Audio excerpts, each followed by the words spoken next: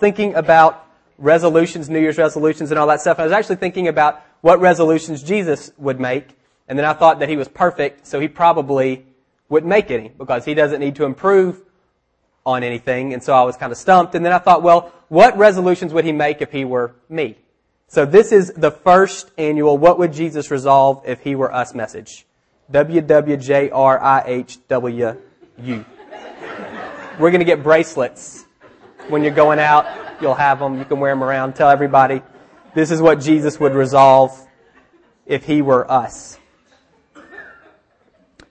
These things are not tied together at all. They're just some random thoughts that I had. And so you can grab onto them. They're not in any order, and hopefully some of it will stick. The first thing I thought Jesus would resolve if he were us was to realize that everything is fixable. Revelation 21:5, God says, I'm making everything new. And so if we know that God will make everything new in the end, we can be confident that he can make anything new now. He will make everything new in the end, so he can make anything new now.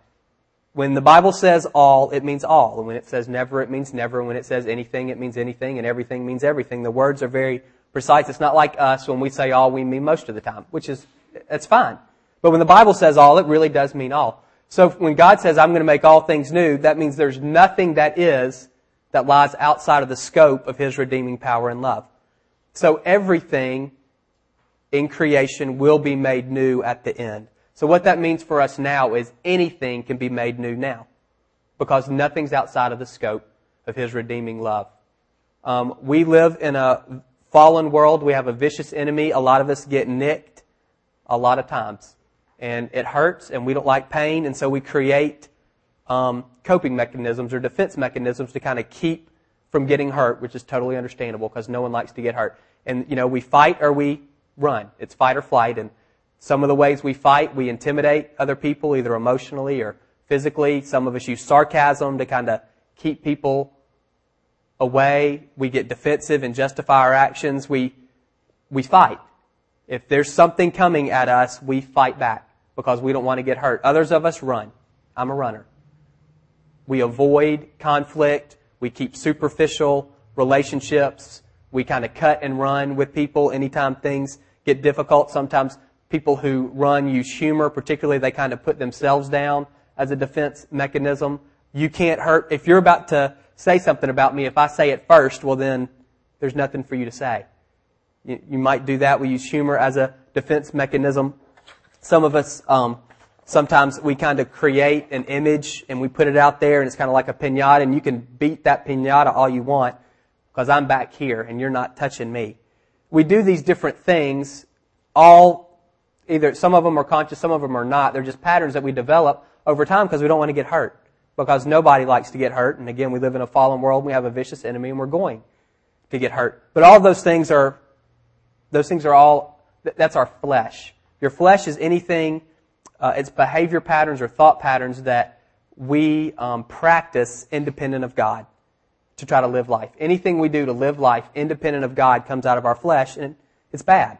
Now, we look at our flesh, and sometimes what we do looks good. I've got to provide for my family, so I'm going to work hard, and I'm going to follow the rules. Or I'm going to lie, and I'm going to cheat. Work hard, follow the rules, that looks good. Lie and cheat, that looks bad. But if they're not done in dependence upon the Lord, then it's my flesh, and it's all bad. Even following the rules is bad if I'm doing it in my flesh, if I'm doing it as opposed to relying on God to meet my needs. Do you hear that? So we develop these things, and one of our big themes in 2007, particularly through the fall, has been we live out of our hearts. And if we're not comfortable with what's in our hearts, we need to get comfortable because it's going to come out eventually. Everything that's in here is going to come out of here, and it's going to come out exponentially. And if you don't like it when it's tucked away in your heart, you're going to hate it when everybody else gets to see it. And so if there are things in your heart that you don't like, you need to realize, New Year's resolution, they're fixable. And a lot of those things that are in your heart, if you find yourself being defensive, if you find yourself using sarcasm, putting yourself down, running away, keeping superficial relationships, whatever your little defense mechanism is to keep from getting hurt, if you do that on a regular basis, it's probably because you're trying to protect something in your heart. There's some raw or wounded place in your heart that you don't want, either you don't want it exposed or you don't want it touched because it hurts when it gets touched, or you're afraid people are going to bail on you if they found out. Something like that. And so you're protecting this place in your heart. And what you need to know is it's going to come out eventually.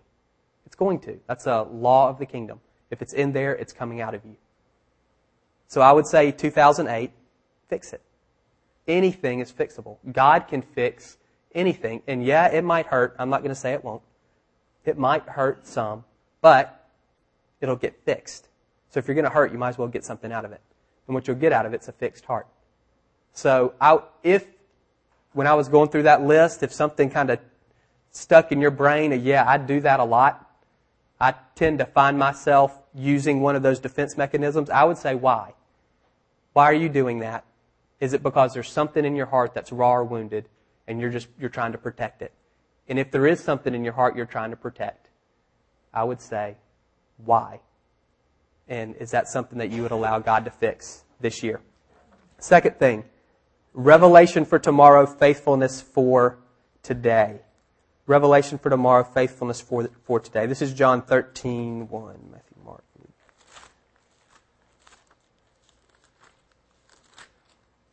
It was just before the Passover feast. Jesus knew that the time had come for him to leave this world and go to the Father. Having loved his own who were in the world, he now showed them the full extent of his love. And then he washes their feet. You may remember that story. That's always been odd to me that we have this commentary from John who says Jesus knew exactly what was about to happen. He knew who he was and he knew where he was going. So what does he do? He washes these people's feet. And I would think it should have been the other way around. He was the one about to die. If anyone deserved a little foot washing, it was him. Who gets the last meal? The guy who's about to die. Not the guards who are about to lead him to his death. And that's what he washes the feet of these guys, one of whom was about to betray him. And it doesn't make a lot of sense to me why that is. Jesus had revelation for the future. He knew what was going to happen, and then he was faithful in the present. He washed the feet of the disciples. That's what the Lord told him to do. I was thinking about that and thinking about just a few months later when the disciples were big time. It was after Pentecost. Jesus had been raised from the dead. They had all this power. I mean, there was thousands of people becoming Christians, and these guys were being elevated to this huge level of stature. People were, kind of semi-worshiping them and saying, y'all are it. Their shadows are falling on people and they're being made whole. All of this stuff is happening, and I would think that kind of thing could probably go to your head. Maybe, if you've got all this power and all these people are saying you're great and you're turning the world upside down and the authorities are intimidated by it. If all these things are happening, you might tend to get a little cocky. And I would wonder if this incident would pop back in their mind and they remembered God washing their feet. And it put them back in their place every time. If you remember, Jesus had already told them about what it meant. He said, first you're going to be last, you got to serve. You don't need to lord it over people when you're in leadership. He'd already given them the rundown on how to be a leader. But then he showed them how to be a leader. And I'll bet that over the coming months and years and decades, when they were big time and everybody thought they were the stuff, they remembered that God washed their feet. Jesus, I wonder, he probably knew what was going on. When I look at it, I think that doesn't make any sense to me. But it does to the Lord. And for some of you, you're in a place now that doesn't make a lot of sense to you. You have a sense of where God wants you to be in the future. And you look at where you are now, and you don't see how those two dots connect at all. And I would just say, if you'll be faithful today, God can connect the dots. Just like He can, somehow it makes sense in His mind to say, you're going to die, so why don't you wash the feet of the guy who's about to betray you? That makes sense in God's mind. And it works out. He can, whatever you're doing now, He can connect those dots. We need revelation for tomorrow because we all need to know where we're headed. We're going to go in 12 different directions. That's what happens to us. So we need direction for tomorrow, but you also need to be faithful today. Only God can reveal your future, but you can only be faithful today. You can't be faithful tomorrow because you're not there. You can only be faithful today. And your faithfulness today will determine whether you get where you're going tomorrow. Just like where you're going to tomorrow should determine what you do today. You get all of that. And so I believe there's some of you here. You look at where you are and you look at what you think God has told you to do, and you can't draw a straight line between those points.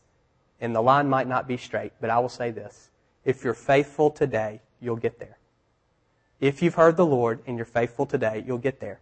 Just like somehow it makes sense in God's mind to say, you know you're going to die, so wash these guys' feet. It might make sense for Him to say, feel like you're stuck in a dead-end job, but this is where I've got for you. Be faithful here. Be faithful with your money. Be faithful with your time. Be faithful with your opportunities, your relationships, your resources, everything that God gives you. Steward those things well. Be faithful in today, and then you'll inherit your future tomorrow. And for some of you, the faithful today is not a big deal. The future tomorrow is a big deal, and you need revelation because you don't have any idea.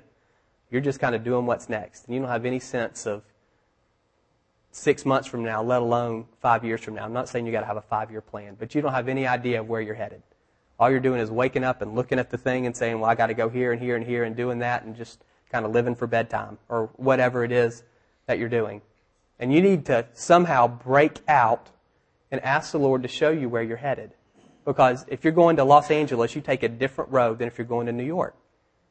And if you don't know where you're headed, your faithfulness today will be wasted. Because there won't be any intention to it. You won't be headed in any direction. And that seems like such a waste of time when kids are screaming and you've got all these other things you've got to do to try to pull back and say, God, talk to me about my future. You're thinking, help me today. I'm drowning.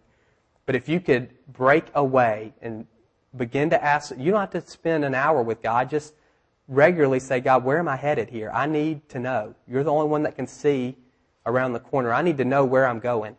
And you don't have to give me the 10-year plan, but I certainly would like to know if I'm headed in the right direction or not.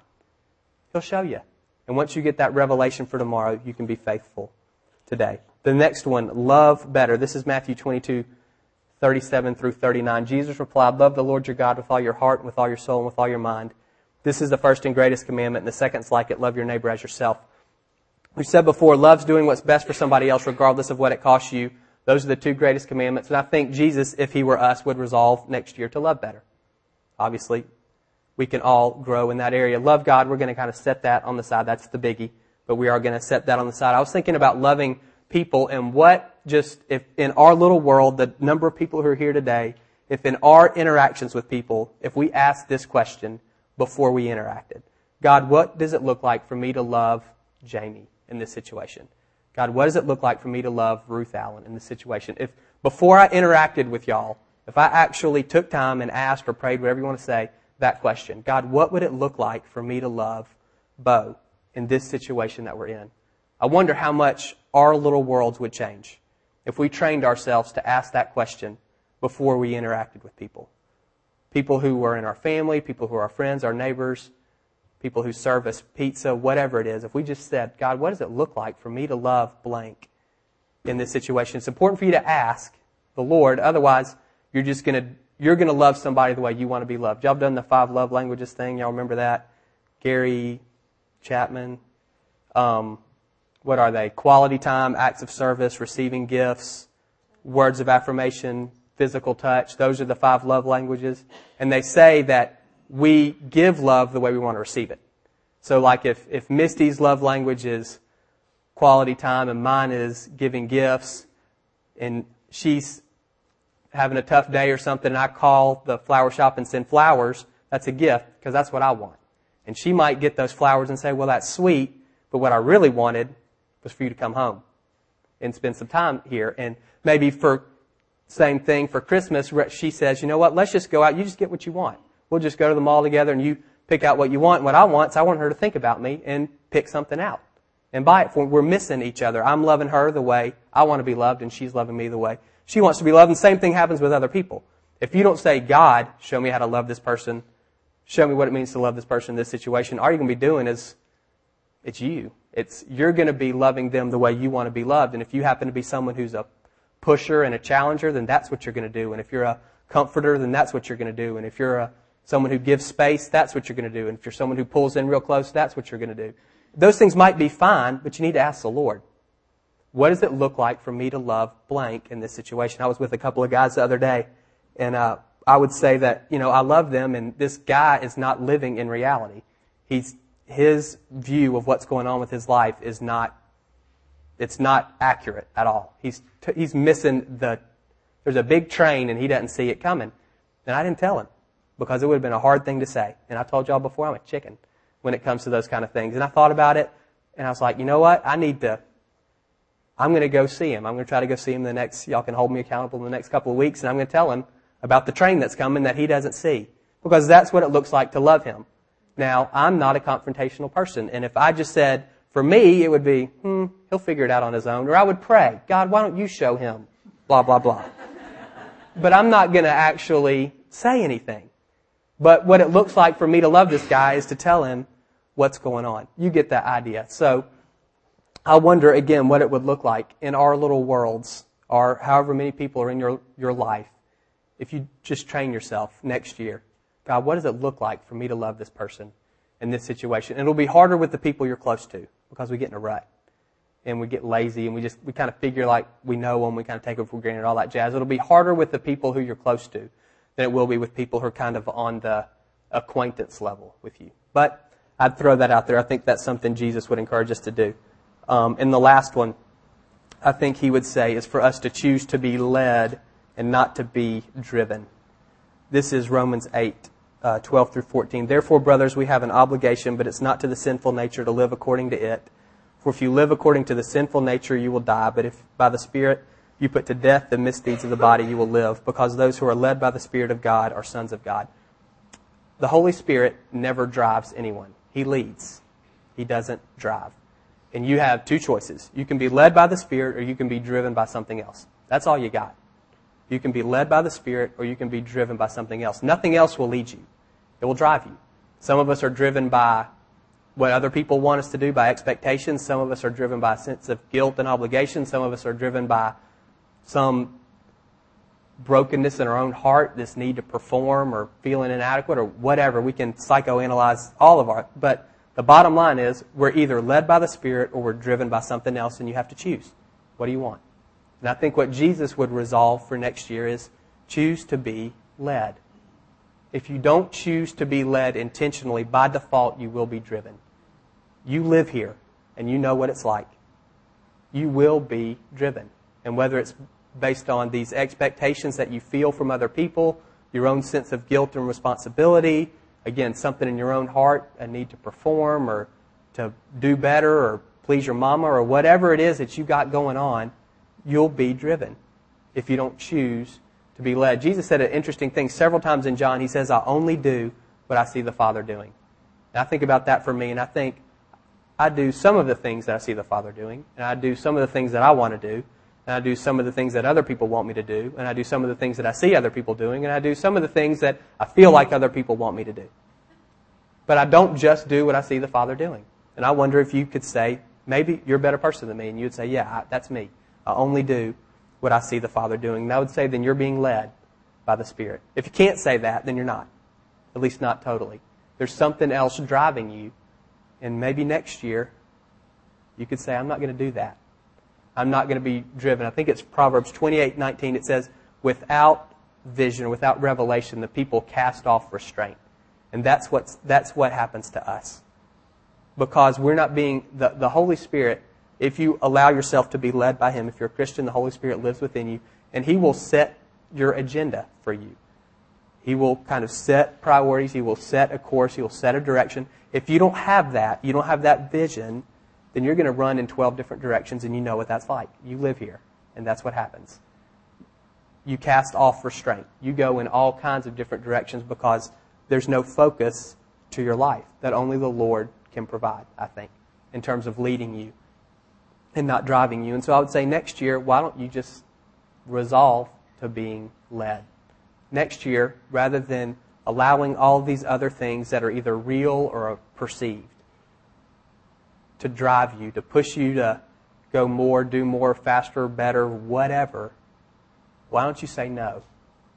I'm going to allow myself to be led by the Spirit of God and see what that does for your schedule and for your peace of mind and for your life. It's a daily choice, but I do think it's probably the only way. We've talked before about busyness. I think it's probably the only way to combat busyness where we live. The choices are to get a bunch of rules and to try to follow the rules, which never works, or to be led by God, who individually knows what's going on in all of your lives. And He will give you an individual plan that will work in your life and probably won't work in mine, but it'll work in yours and it'll work in yours and it'll work in yours for what season of life you're in. Or we can try to come up with 3 steps that apply to everybody. So if you have those 3, you can pass them along and I'll see if they work. But I don't think they will. So choose to be led, not be driven. You know, they say that people who make New Year's resolutions, half of them fail at the end of January, 90% fail by the end of March. That's pretty depressing. If you're a New Year's resolution maker, if you are a New Year's resolution maker, you probably are in those categories anyway. So you would say, yeah, that's me. I tend to not write mine down. That way I don't feel guilty about not doing them. I just forget. And so I have no idea what I did last year, what my resolutions were last year. And I'll make some this year in my head, but I actually won't commit to them. That way if I don't follow through, it's okay. But I would say this. We were singing that song. I'd not heard it before.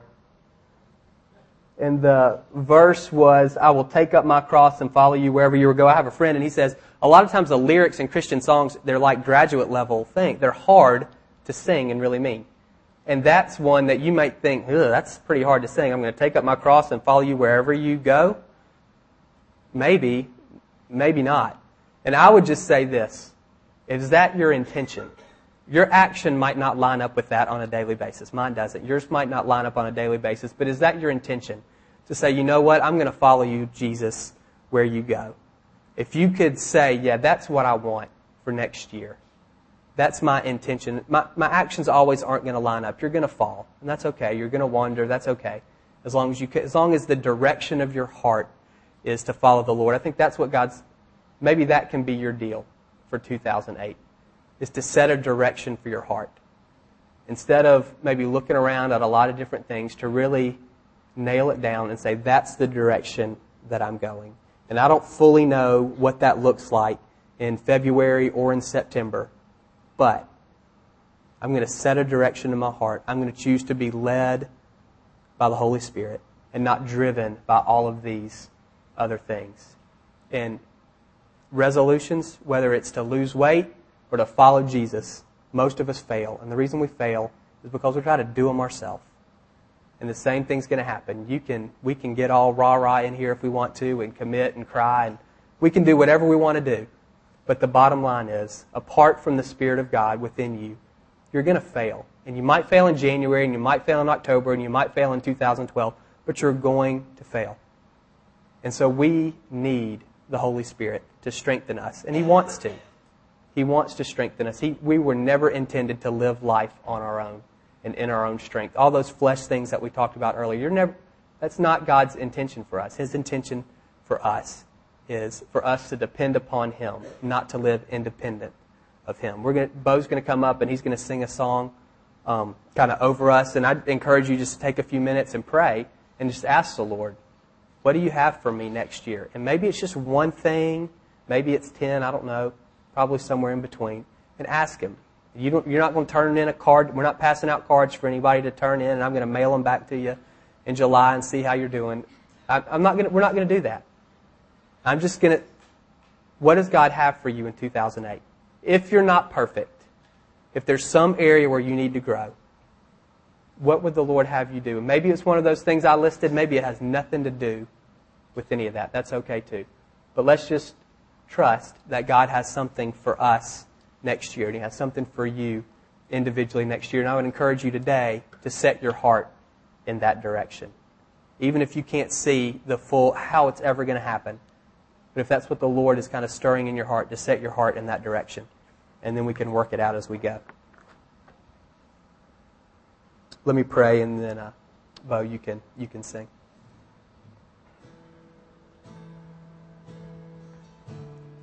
God, I do thank You that You're so patient with us, and You're patient, and You're kind, and You're loving, and You walk along with us in our stumbling and wavering and all of the stuff as people that we do. But God, I also thank You that You have very clear and very definite and very wonderful plans and desires for us, and that Your desire is for us to walk fully into those things. And God, we want that too. Even when we don't want it, we really do want it. And so, God, I pray now as we try to get quiet and calm down and focus, I pray, Lord, that you would speak clearly to each heart in this room, that you would speak, even if it's just one, if it's 3 words, just speak something into our hearts about next year and about where you're headed, where you're wanting us to head next year, what you're wanting to do in our life or through us, something that we can hang on to, some revelation to kind of set a course for us for next year, God. We can work up a whole bunch of things, but we don't want to. We want to hear what you have to say. So come and speak to your people, I pray, in Jesus' name. Amen.